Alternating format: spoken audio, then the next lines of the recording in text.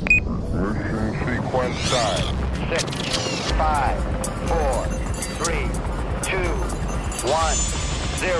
All engines running. Commit. Liftoff.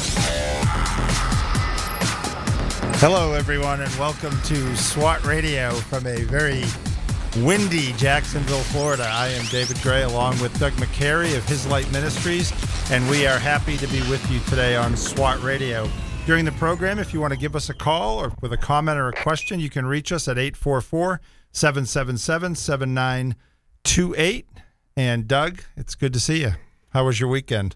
It was great. And, what happened to March in like a lion, out like a lamb? Man, we're in May, and I was getting blown over walking in from the parking lot. This is as windy as it's been outside of a tropical storm or hurricane around here in a long, long time. It's very windy, though. Yeah, the driving, when your vehicle's getting blown around the road, it's windy.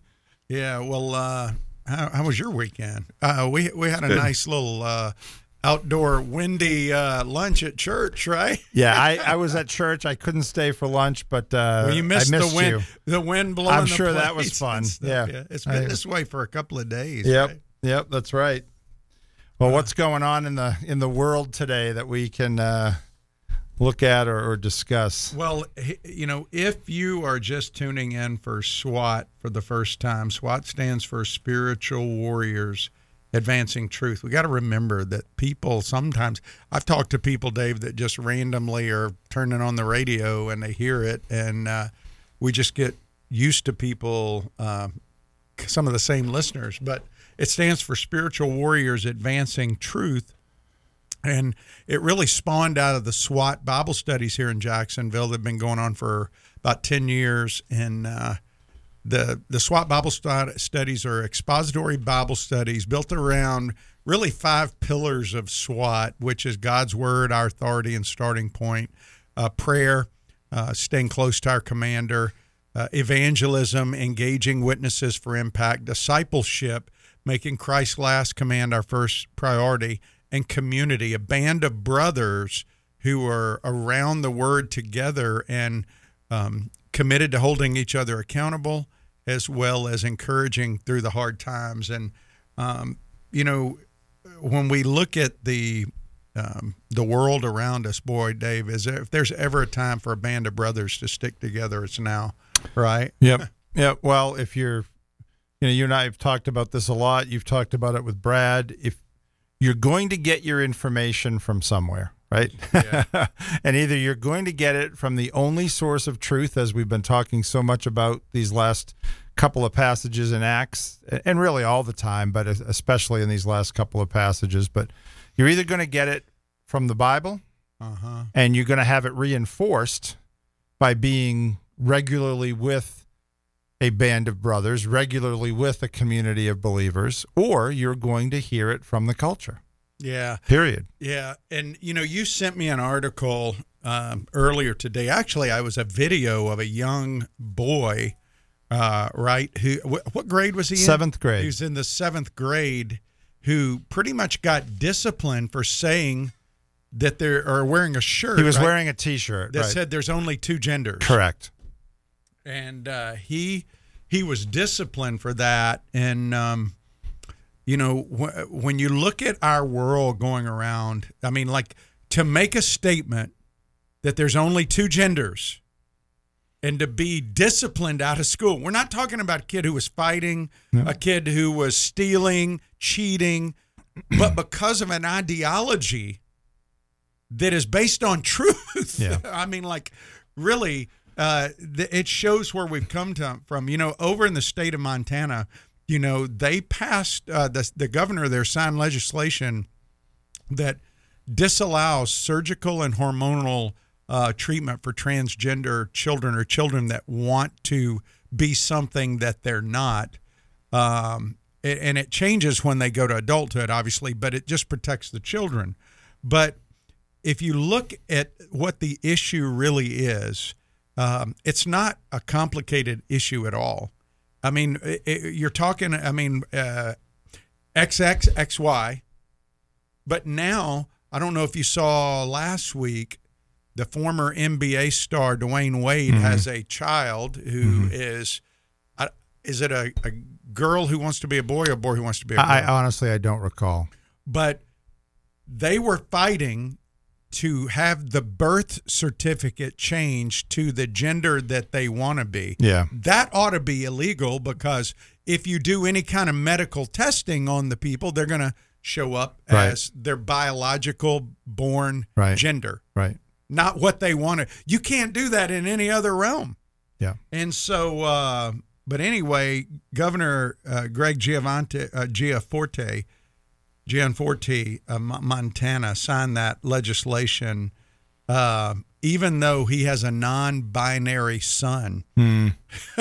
So, and that had to be difficult. It's got to be incredibly difficult for parents that are dealing with these kind of things, right? And there's a great example of it. The guy's the governor, and he's signing a law that prohibits it, and he's experiencing it in his own life. So these are, by the way, these are not personal issues anymore. No, they have gone beyond the realm. This is not somebody who says you can believe what you want to believe, and I can believe what I want to believe, and we can both coexist. Now we are told we have to affirm their delusions, and that's where it becomes an issue. We have to speak truth. Well, of course we do it lovingly. We do it, and we, I was talking with some guys last week, and we were talking about this issue, and they said, well, why do we pick that issue out? Or the question came up about identifying homosexuality or transgender sins as more significant. Well, one of the reasons is sin is sin, right? But the United States government isn't codifying theft, right, or adultery, right, or other sins. That's right. They're codifying these sins, right, and putting enormous pressure on churches and religious organizations, parachurch organizations, and now this young man can't even wear a T-shirt expressing truth without being suspended. And back to that for a minute. He didn't wear the shirt to be an instigator or to cause trouble. He wore the shirt because he's being inundated all the time at school with messages promoting transgenderism and LGBTQ issues, right? He's being bombarded with that.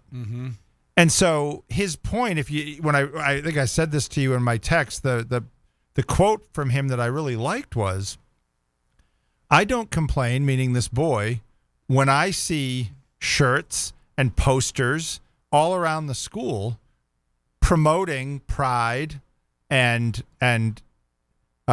trans issues. He says, I don't say anything about that.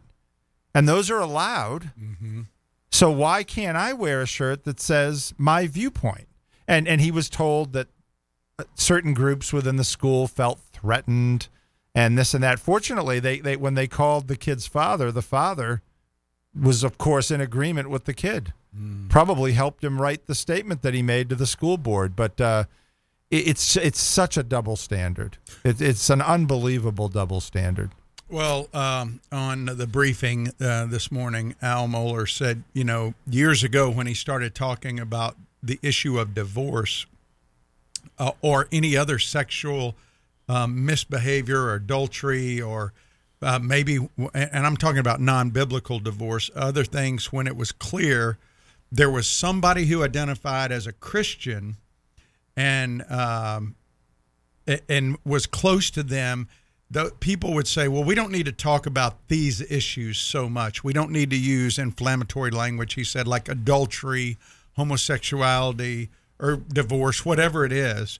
And instead, we need to find another way to talk about it that's not so divisive, and which generally meant not talking about it at all, right? Right. And he says this is called evangelical moral relativism. In other words,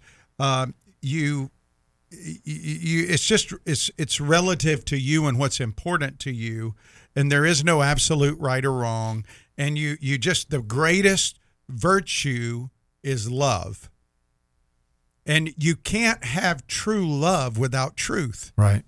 And that's where it goes astray. And he says that the research shows that when you have someone who knows someone or is related to someone who, let's say, is LGBTQ, or you go down the list, whatever that sin of choice is, there's an increased likelihood that these people will try to find a way to not take a divisive stand on their own, relatives in that sinful position, and then ends up compromising in their own walk in other areas. Right. Because what happens is you dismiss the absolute standard of God's word. So if you can compromise in one area, you can compromise in other areas. And as believers, we stand under the authority of Scripture to the faith once for all delivered to the saints, and we don't compromise. Now, that doesn't mean we're not going to make mistakes, but when we make mistakes, we confess it and we own it, and we ask God to help grow us through that. Yeah. We've talked about this a lot, right? There's a big difference between making a mistake, committing a sin, which we all do, and owning it, to your point, confessing it, repenting of it. But what we're doing there is we are agreeing with God. Mm-hmm. We're agreeing with God that he's right and we're wrong. Yeah. But on these other issues, it's saying, no, God's wrong. Mm-hmm. And and just saying it's okay to do this. We don't need to repent. We don't need to turn from this because it's not really wrong. We're right. We're going to determine what's right and wrong, and God is going to be pushed to the background or ignored altogether. And honestly, what does that remind you? It reminds me of in the Garden of Eden. Did God really say? Yeah. The snake said to Adam and Eve. The serpent said, did God really say? And I've thought about that a lot. Is the difference between struggling with something, understanding that it's wrong, repenting of it, asking God to help you overcome it, versus just throwing your hands up and saying, well, this is who I am, and God's wrong and I'm right. Well, there's really, he identified three areas, and I agree with him, that there's really no room for debate in the male-female issue. It's clearly, that's clear, right, in Scripture, or a clear definition of marriage. That's clear in Scripture between a man and a woman. And the clear boundaries for sexual expression is within the bounds of marriage. And so for us as believers, there's compromise going on everywhere. I bet if you did a survey, Dave, among people under the age of 30, the majority of people that would say they believe in God under that age would say there's probably not anything really wrong with living together or, as a couple prior to marriage. That's a very generally accepted. And I remember being over in Russia years ago, back in the 90s, them talking about that. And I was stunned that they would call themselves people who go to church. But yeah, they would say, well, we have to try each other out to make sure we're compatible. Yeah. And it was very pragmatic. Well, that same pragmatism has now infected our country in a lot of ways to where God's rules, God's authority is no longer really heeded. Right. Anyway. Well, it's what we said earlier, right? Getting the information from the source of truth or accepting what the culture says. So we're going to take our first break here on SWAT Radio. Call us at 844-777-7928 if you have a comment or a question. And we will be right back after this first break on SWAT Radio. This program has the potential to reach millions of men each week. If you'd like to learn how you can support this unique program that is helping men understand the truth about Jesus through God's Word and how to impact their lives and the lives of others, then go to www.swatradio.com. Then click on the donate link to help SWAT Radio pass on the truth for the next generation. SWAT Radio is underwritten in part by The Guardian Group. You know Brad Sykes as co-host of SWAT Radio. While Brad is committed to making disciples both on and off the air, his ministry extends into the marketplace as a licensed real estate agent with Keller Williams Southside. Brad and his wife Vicki are real estate agents in Northeast Florida. They are the founding partners of the Guardian Group. They help people buy, sell, and invest in real estate with offices near Butler and Southside Boulevards. 904-580-7255. That's 904-480-7255. And online at GuardianGroupJax.com. That's GuardianGroupJax.com. The Guardian Group. Happy to bring you SWAT Radio on the truth. Joshua 1:9 states, "Be strong and courageous. Do not be afraid. Do not be discouraged, for the Lord your God will be with you wherever you go." Highway to Eternity Ministries is dedicated to encouraging those who have lost hope. The ministry seeks to serve those who cannot find peace and are considered unfit for inclusion in Christ's church. They use published works to teach God's Word and share the encouraging testimonies of lives that have been transformed through God's power and grace. Highway to Eternity Ministries serves as a parachurch ministry that comes alongside churches to share its passion and commitment through spiritual writings, nuances, and experiences to everyone who has an interest in the teachings of Jesus Christ. For more information, contact Jeff Andrews at 904-436-5175 or visit www.highwaytoeternity.com. Highway to Eternity Ministries is a proud sponsor of SWAT Radio.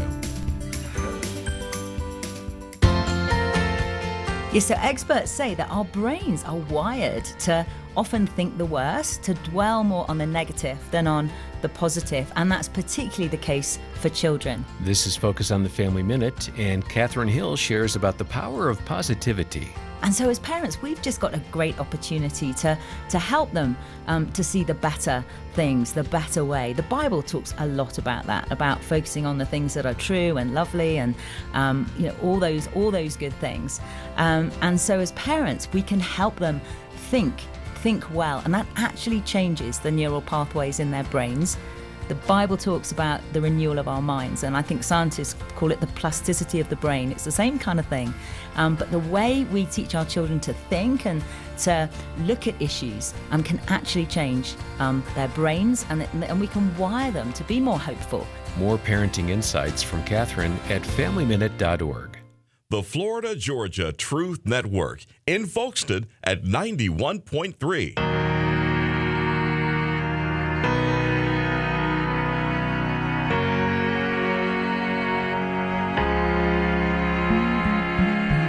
Look down from a broken sky, traced out by the city lights. My world from a mile high, best seat in the house tonight. Touchdown in the cold black top. Hold on for the sudden stop. Breathe in the familiar. Welcome back to SWAT Radio, everyone. David Gray and Doug McCary. Brad Sykes will be back, I think, midweek this week. Wednesday, tomorrow, we have Pastor Will McKinnon coming in. Oh, my roommate from the Philippines. Yeah. Every time, doesn't matter, it can be 50 years from now. Well, we won't maybe still be here 50 years from now. But if I saw Ronnie in a year, it'd been 5-6 years since the Philippines, he'd just look at me and say, "Hey, roomie," because we were roommates in the Philippines. So. Well, and he went over to India with me. He had a great time over there, and I just love him. He's been on before. He's no stranger, and Yep. I'm happy that he'll be able to join us tomorrow. So, again, Brad will be out till Wednesday, and so, but that's all right. I'm here all week this week, so except Friday. I think you guys got Friday. Yeah, right? we'll be in on Friday like we were last Friday. You and I were joking during the break about Tim and I on Friday. Well, but we I thought had a I was great going to have to time. call in because I thought I was listening to sports radio for a minute, but no, it was great. And I appreciate what you said. By the way, you had asked about the Israel trip dates. If you're out there and you have never been to Israel, November 24th through December 5th, I will be leading an in-depth study tour of Israel. And you guys did a great job of sharing about it. I appreciate that, all your kind words. But it is phenomenal because the the teaching is related to the sites, but it's expository and it's bringing out the Jewish context. And I have been transformed by that personally, Lori and I, and our ministry and our walk, just by understanding that part of the scripture. And I appreciate what you said. I listen, by the way. I always listen. I know you're always listening. I listen, but I do appreciate that you remembered the text and what was taught from the sower and the soils, because and people, if they didn't listen Friday, they won't know what we're referencing. I'm not going to tell you because you got to go to Israel to find out. But even that one little thought is transformative, isn't it, David? Yes. And you're right. I wanted to give a flavor for what your teaching is like at some of the sites, but I also, to your point, don't want to give it away. So I mentioned a couple of things, but the Caesarea Philippi site and teaching is one that I think if I had to pick one that has stayed with me the most, it's that one. But there's one, that's 1A, and then there's several, 1B, 1C. So it's tremendous. And it's great fellowship as well. In addition to the teaching, it's just great to get to know other people. You get close with them on those kind of trips. And it's different from probably any other trip you go on. It is not a bus site to a tour site to tour site bus trip. Right. We do a lot of walking. Yeah, and you do more now than you did on my trip. We do. We do hiking, and there's 21 or 22 different teachings over the time period there. And I promise you will come back with more of a desire to know the Word. You'll come back encouraged, hopefully, and refreshed in your walk. And that's the goal. The goal is to help you really grow as a disciple, a true disciple, not what I call a Western disciple, but a true disciple of the Rabbi Jesus. Yeah. So. And you'll never read Scripture the same way again, to your point. I think I mentioned this on Friday. All my life, right? I've read the Bible or heard it preached, and you're in the Gospels and you're hearing, and Jesus went to Capernaum, and Jesus went back to Nazareth, and Jesus went to Bethsaida, and Jesus went to Chorazin, and Jesus went up to Jerusalem, and Paul was in Caesarea. And having never been there, have I looked at maps of Israel? Of course. I love maps. All guys do, right? But having been there now and seeing those places and understanding how they relate to the Scriptures, you never read it the same way again. It's very different reading Scripture after being there. It really is. And by the way, those dates are November 24th, the day after Thanksgiving, until December 5th. We have about 17 people signed up so far, and I can take probably another 8 couples. So if you're out there and you want to know more information, send an email to Doug@SWATradio.com, Doug@SWATradio.com. Well, this week we are in Acts 27. Yes, we will finish Acts by summer. And Acts 27, 1 through 44, looking at the shipwreck. That's what it's most well known for. And I was talking to one guy earlier, and he said, I just thought it was going to be pretty much narrative and not a lot there. But, boy, when I got into it, in fact, it was Brian who taught last week. Yep. And so Brian did a great job. We got a lot to cover, and really looking at the anchors in the storm for God's servants. God has us as his servants in a world that's in a storm. And one of the things I didn't realize was the analogy of the storm that Paul is in to our life and the world that we're in. We're basically on a ship that's destined for a shipwreck, right? And so there's a lot of carryover there, and we're going to look at that. But last week, just as a review, we saw how God's new creation in Paul produced an enduring obedience in this guy who was a murderer who God turned into an ambassador for him. And even though Paul went through all these challenges and different struggles, he continued to obey God. He never quit. He didn't see these challenges as a reason to walk away from God. And that's one thing, David, that I've seen in my life. When I go through significant challenges, it makes me want to cling to him tighter. instead of push them away. And we see that in Paul. Second, we saw biblical obedience in that Paul was faithful to the law and the prophets in God's word as he preached about the suffering Messiah. Paul didn't deviate from what God's word said. He embraced something that he had never been taught growing up under Gamaliel, and in all of his great learning, he had never really been taught about the suffering Messiah. They were looking for a Messiah that would conquer Rome like a King David. Right. But God didn't come to conquer Rome in the form of Jesus. God sent his son to conquer sin in our hearts and to pay the penalty for sin. And Paul understood that, and then he began to preach it. He was a true descendant of Abraham, and even went on to write, not all that come from the loins of Abraham are true descendants, but those that live by faith. And finally, we saw an evangelistic obedience. Paul was passionate about turning every obstacle into an opportunity for the gospel.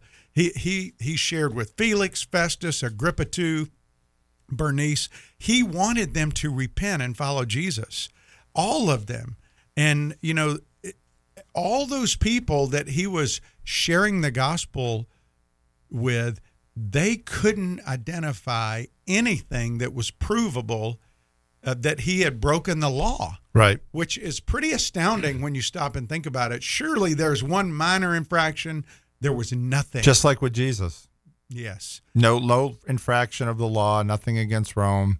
He did nothing. Right. And so, yet, Paul appealed to Caesar, and now he's headed to Rome. And this week, we're going to look at his trip in Acts 27, and we're going to see how Paul's journey to Rome, like I said, is symbolic of our own journey through life, and how God reveals in this text some anchors that will keep us steady as the storm tends to try to blow us off course. Yep. And so in this text today, this week, actually, we're going to look at 4 anchors for the storm. One is God's presence in our life. Well, you go, that's pretty obvious, right? I mean, no, it's not. Have you ever had times where you didn't feel like God was with you? Yes.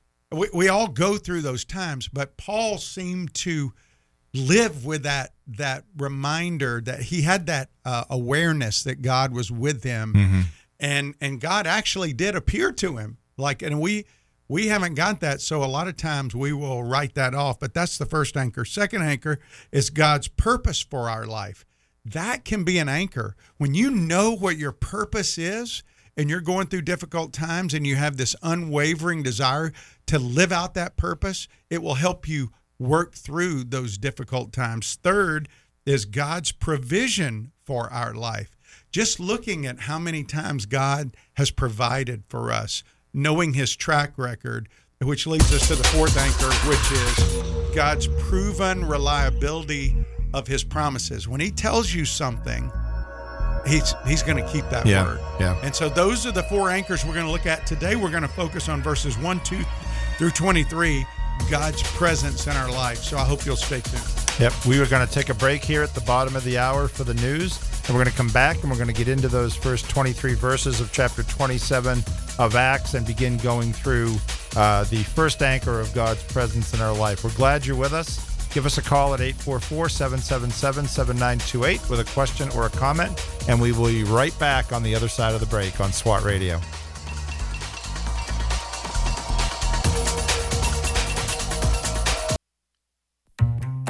Hi, I'm Todd Nettleton, and this is the Voice of the Martyrs Radio. A Muslim imam, Abdul had always been curious about Jesus. But after a personal encounter, Abdul was baptized and began sharing the gospel with others. When other imams heard of his decision, they rejected him, and Abdul's nephew tried to kill him. Weeks after being released from the hospital, a radical Islamic group kidnapped Abdul and threatened him with a knife. When they couldn't intimidate him, they walked away, allowing him to escape. Pray for Abdul's health as he continues to struggle to walk due to the beatings he received. And pray for his continued ability to share the gospel with Muslims in his village. I will not let my brothers and sisters suffer in silence, nor will I let them suffer alone. To join me in prayer for persecuted Christians, go to vomradio.net. There's some delays because of a crash on the East Beltway, 295 southbound at the ramp to State Road 9B, blocking the left lane. Also, there's an accident on Butler Boulevard eastbound at the ramp to Hodges Boulevard, blocking the off-ramp left lane. Mostly clear tonight, low 59. Tuesday, sunny, high 84. From the Traffic and Weather Center, I'm AJ.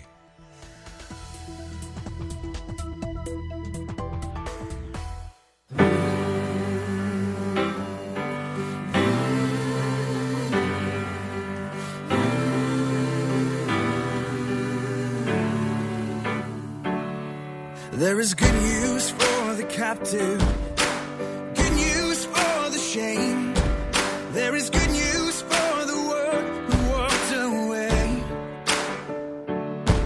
There is good news for the doubter, the one religion failed, for the good Lord. Welcome back to SWAT Radio, everyone. Glad you're with us. David Gray and Doug McCary here on Monday, May 1st. We are into May, and time just keeps rolling, doesn't it? Give us a call at 844-777-7928 here on SWAT Radio if you have a question or a comment. And we are beginning to look at Acts chapter 27, and it's going to be focused on the first 23 verses today. And the first anchor that Doug was mentioning before the break, God's presence in our life. Yeah, and since it's 23 verses, Dave, I'm going to go ahead and have you read it. If you want, and you should have fun with some of these pronunciations.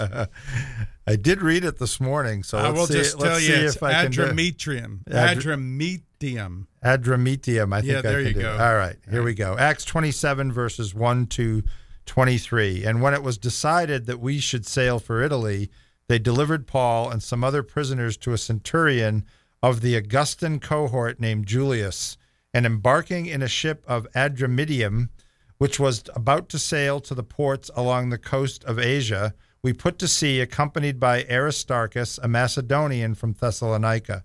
The next day we put in at Sidon, and Julius treated Paul kindly and gave him leave to go to his friends and be cared for.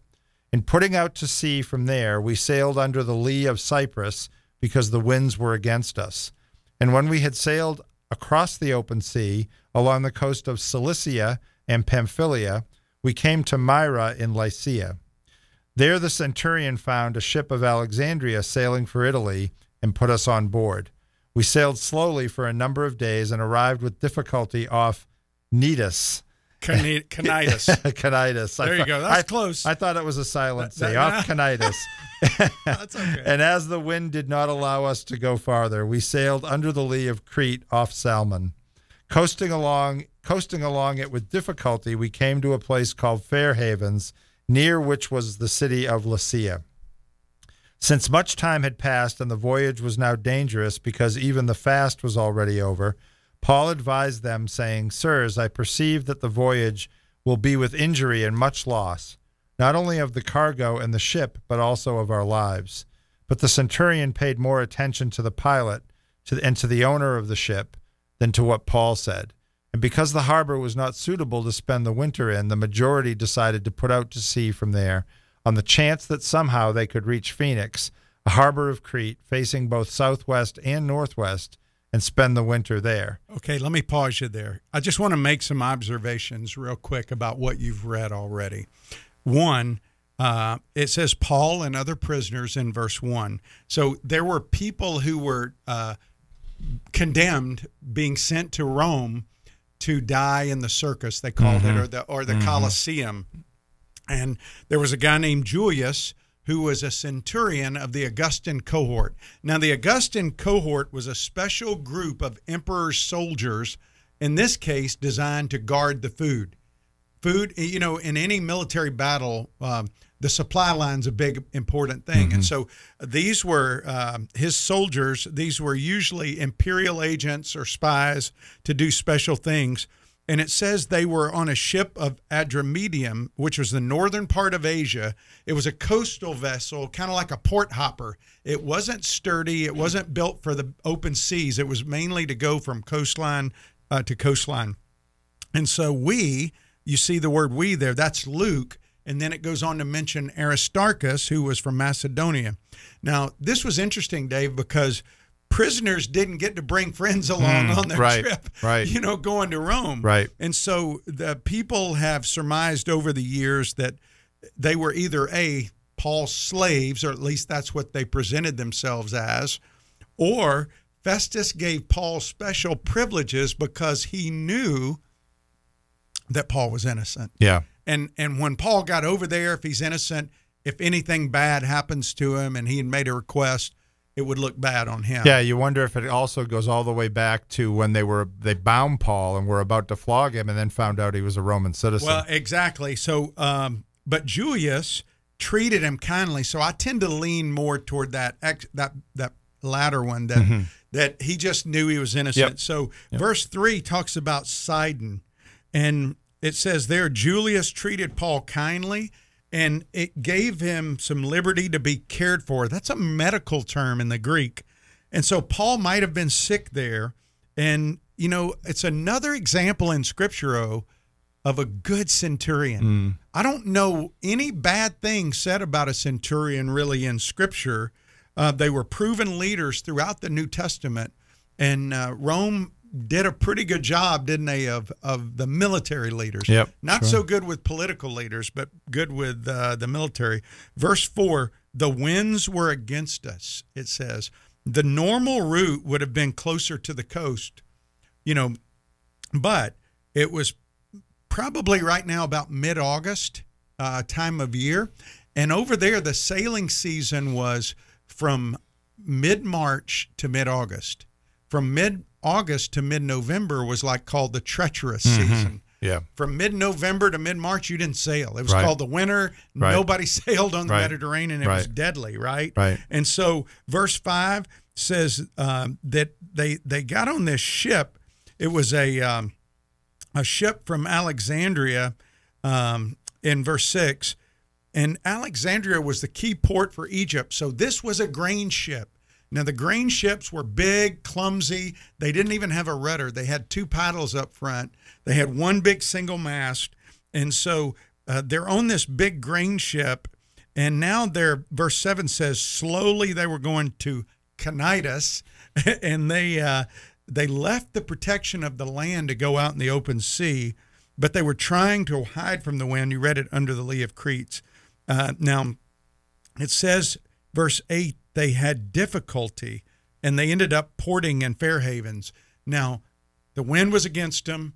They had difficulty. Who's in charge of all that? Yeah, God. God. And, in our lives, when we go through difficulty, we're going through a rough time, we tend to look at the people and the circumstances around us instead of recognizing that God is the one that allows whatever happens. And so here they are. In they're in this place called, verse 8, Fair Havens. It wasn't a good port. Nobody wanted to be stuck there. That's funny that it's named Fair Havens. I know. That always cracked me up. I know, but nobody wanted to be there. It was kind of boring. A bunch of sailors and soldiers. They wanted a place where they could at least pass the time, right? But in verse 9, it says, much time had passed. And they talk about the fast there. That was Yom Kippur. Usually in late September, early October, it was the Day of Atonement. And this particular year, it would have been early October, which now they've moved into the dangerous season, right? They're getting closer. And in verse 10, Paul says, hey, you don't want to do this.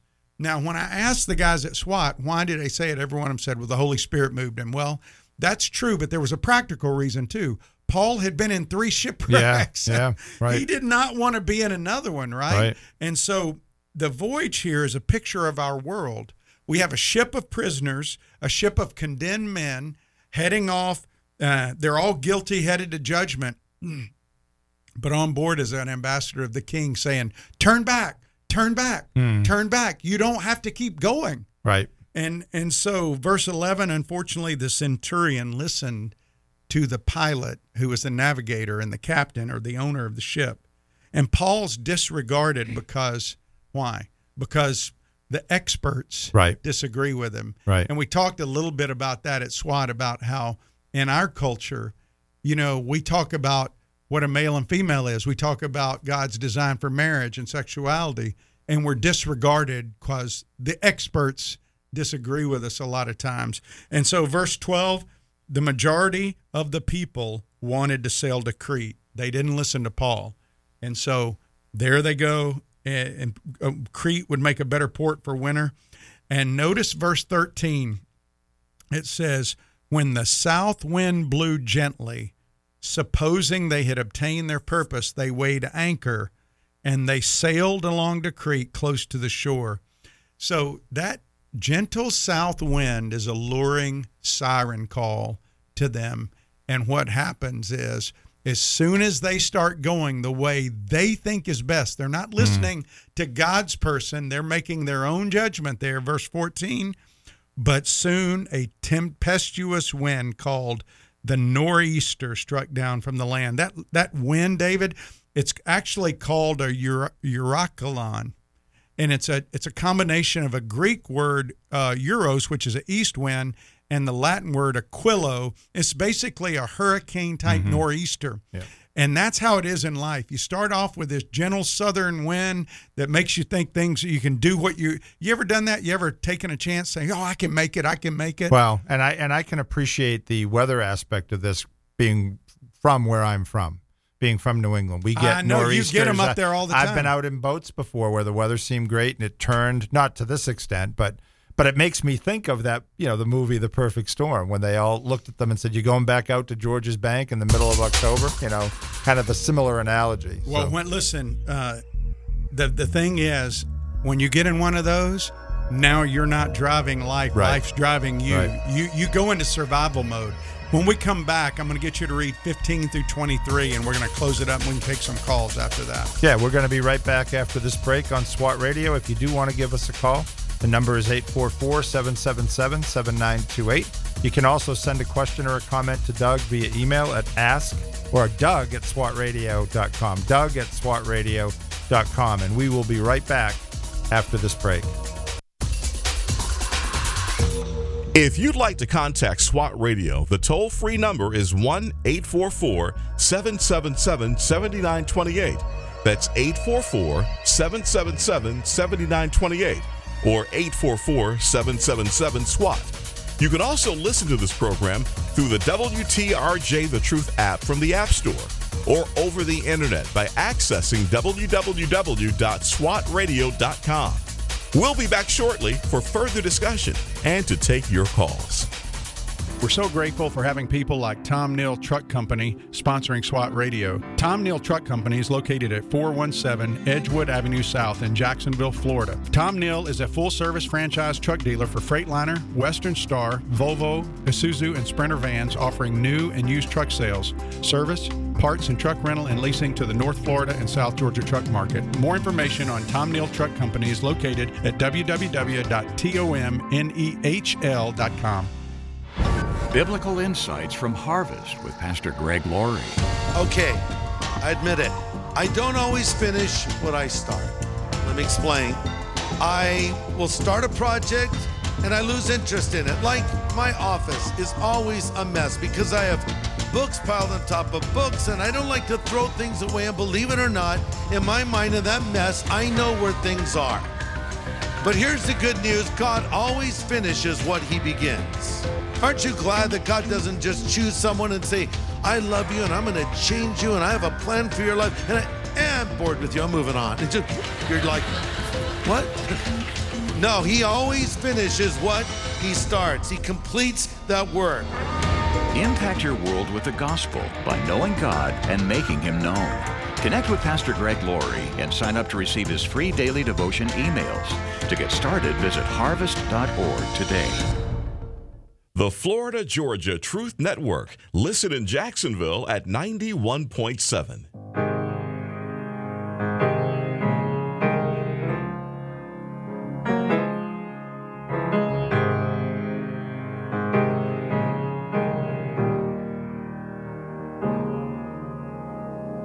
I've been held by the Savior. I've felt fire from above.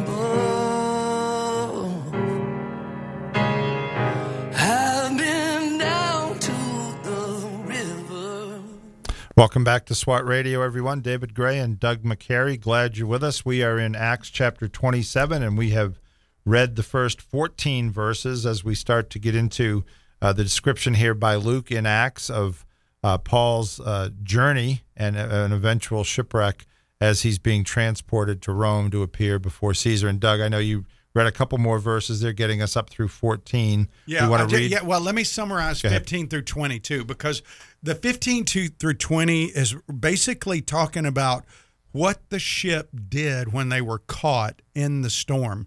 It was in this nor'easter, almost like a hurricane or typhoon type storm. The ship was driven to sea. It was dark. They had no bearing. They're in the grips of darkness. You know, it's a lot like us when we go through a really, really, really bad time. We don't even know where we are. But God does. He knows what he's doing. But what they did, it says they secured the dinghy, the ship's boat, which was the little dinghy that, you know, like lifeboats. They secured that. They frapped the ship, or they girded it down, the hull, so it could take the storm. Because, again, this ship was not made for maneuvering. It was a big, clumsy ship. They lowered the sail. It says they were afraid of the Syrtis. By the way, the Syrtis was the graveyard of the seas. They began to toss cargo overboard. There was no stars, no light. It says they lost hope. All hope was gone. And I don't know if that's you. Maybe you're at a place where hope's gone. But at that very moment is when God revealed his servant. And I'll have you pick it up, David. It says at the end of verse 20, all hope of our being saved was at last abandoned. And that's just a hopeless place. Pick it up in verse 21 and read through 23. Okay. Since they had been without food for a long time, Paul stood up among them and said, men, you should have listened to me and not have set sail from Crete and incurred this injury and loss. Yet now I urge you to take heart, for there will be no loss of life among you, but only of the ship. For this very night there stood before me an angel of God, to whom I belong and whom I worship.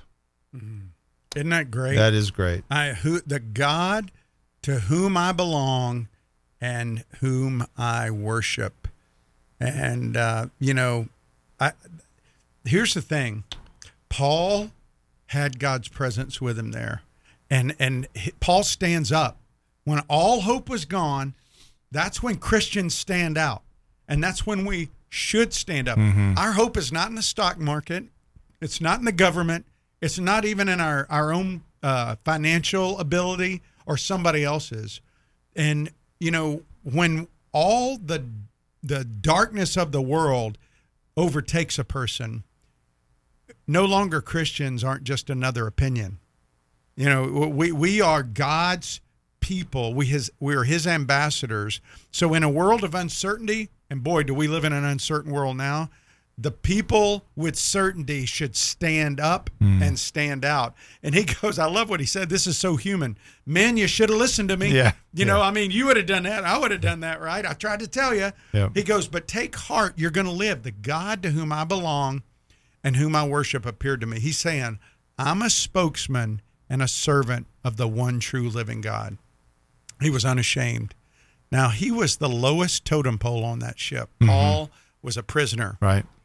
And when he first tried to talk to people, nobody paid him attention. But what we're going to see is they're going to start listening to him now. But I just want to point out a few things, because people go, well, I don't ever experience God's presence in my life, or I struggle. There's a couple of verses that I want you to hear from James 4, verse 8. It says, draw near to God, and he will draw near to you. You can't just reach out to God to be a genie in the bottle. You can't just reach out and try to get him to bless your plan. You should be reaching out to him for relationship, for his plan, his guidance, and he will give that to you. But if you keep trying to interject your plan and get his blessing, a lot of times that leads to a lot of frustration. Right. And people go, well, I'm trying to do what he tells me to do. I read the Bible. I go to church. I give him my money. I've even been on mission trips. And he says, but you're still trying to do what you want to do. You're not listening to what I want to do. What do? We repent, say, Lord, I'm sorry. Show me. Mm-hmm. God is not sitting up there as some cosmic, I don't even know what the word would be for somebody who's trying to mess with you and just try to make you guess his plan. Right. He's looking for a heart that says, I'm yours and I'll do what you want me to do. Another verse, Jeremiah 1:5, and Jeremiah, I'm sorry, not 1:5. 1:9? Yeah, 1:8. Or is it? Yeah, I had it. Well, 1:8, Jeremiah 1:8 is, do not be afraid of them, for I am with you to deliver you, declares the Lord. Yeah, it's Jeremiah 1:8. Yeah, he says, I am with you. Don't be afraid of them. If God calls you to do something, it doesn't mean he will deliver you from physical safety. He didn't deliver everyone, but he did deliver some, but he's with us. Yeah. Even those he didn't deliver. I remember their story. I think it was one of the early church fathers. I can't think of his name right now, but when he stood up and he was burned at the stake and somebody had asked him, they were both going to be burned at the stake together. And they had heard some of the people say that God allowed them to not experience any pain. Well, being burned is one of the most painful things in the world. And the one brother said, well, will you let me know, raise your hands up if he delivers you and you're this is true. Right.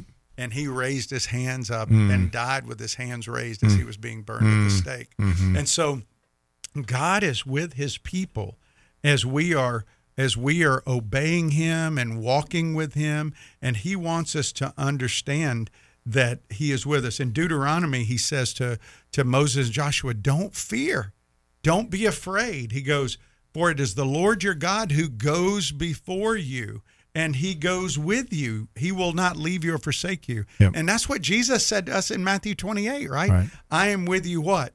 Till the end of the age. Yeah. And to your point about when we reach out, when you said James says, draw near to God and he'll draw near to you.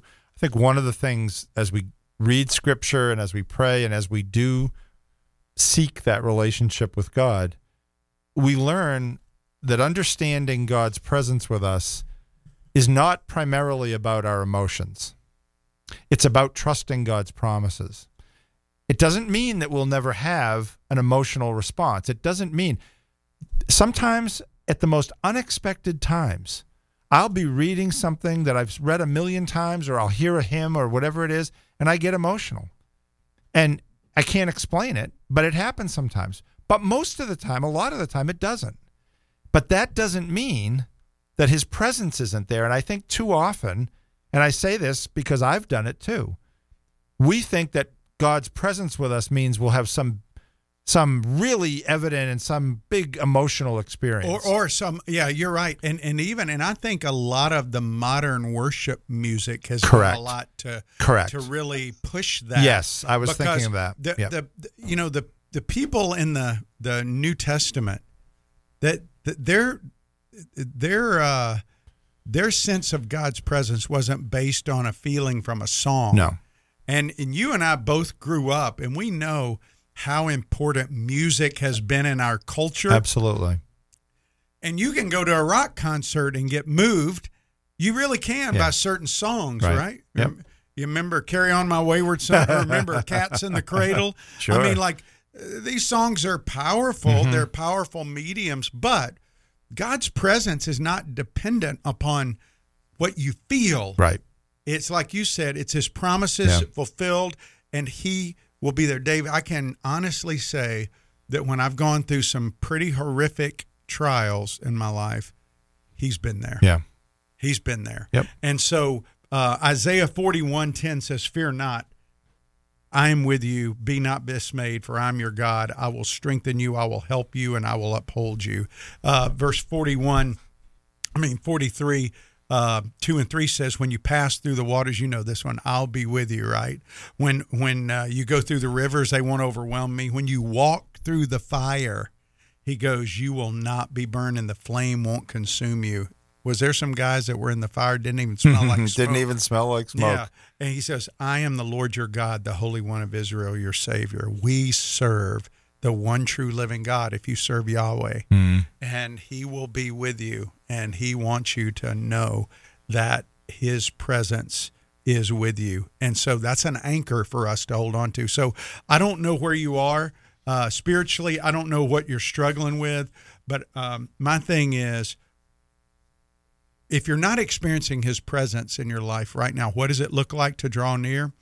You get in the Word, you get on your knees, you spend some time with God, and then you act on what he reveals there. You don't, it's not a lucky dip method. I talk to a lot of people that just open the Bible, they put their finger, okay, I'm going to read this. No, you start reading through his Bible, through the books, you spend time with him, and he will walk with you as your father. He promises never to leave us or forsake us. Right. And so, anyway. Yeah. I just in the last remaining time we have, I remember a few years back hearing, and it was something that our church in Ponte Vedra had. It was a conference of R.C. Sproul spoke and some others, and I forget the name of the guy that talked about communion, but he talked about just like the physical elements of communion, the juice or the wine going into you and the bread going into you physically, it's a reminder that God is pouring his promises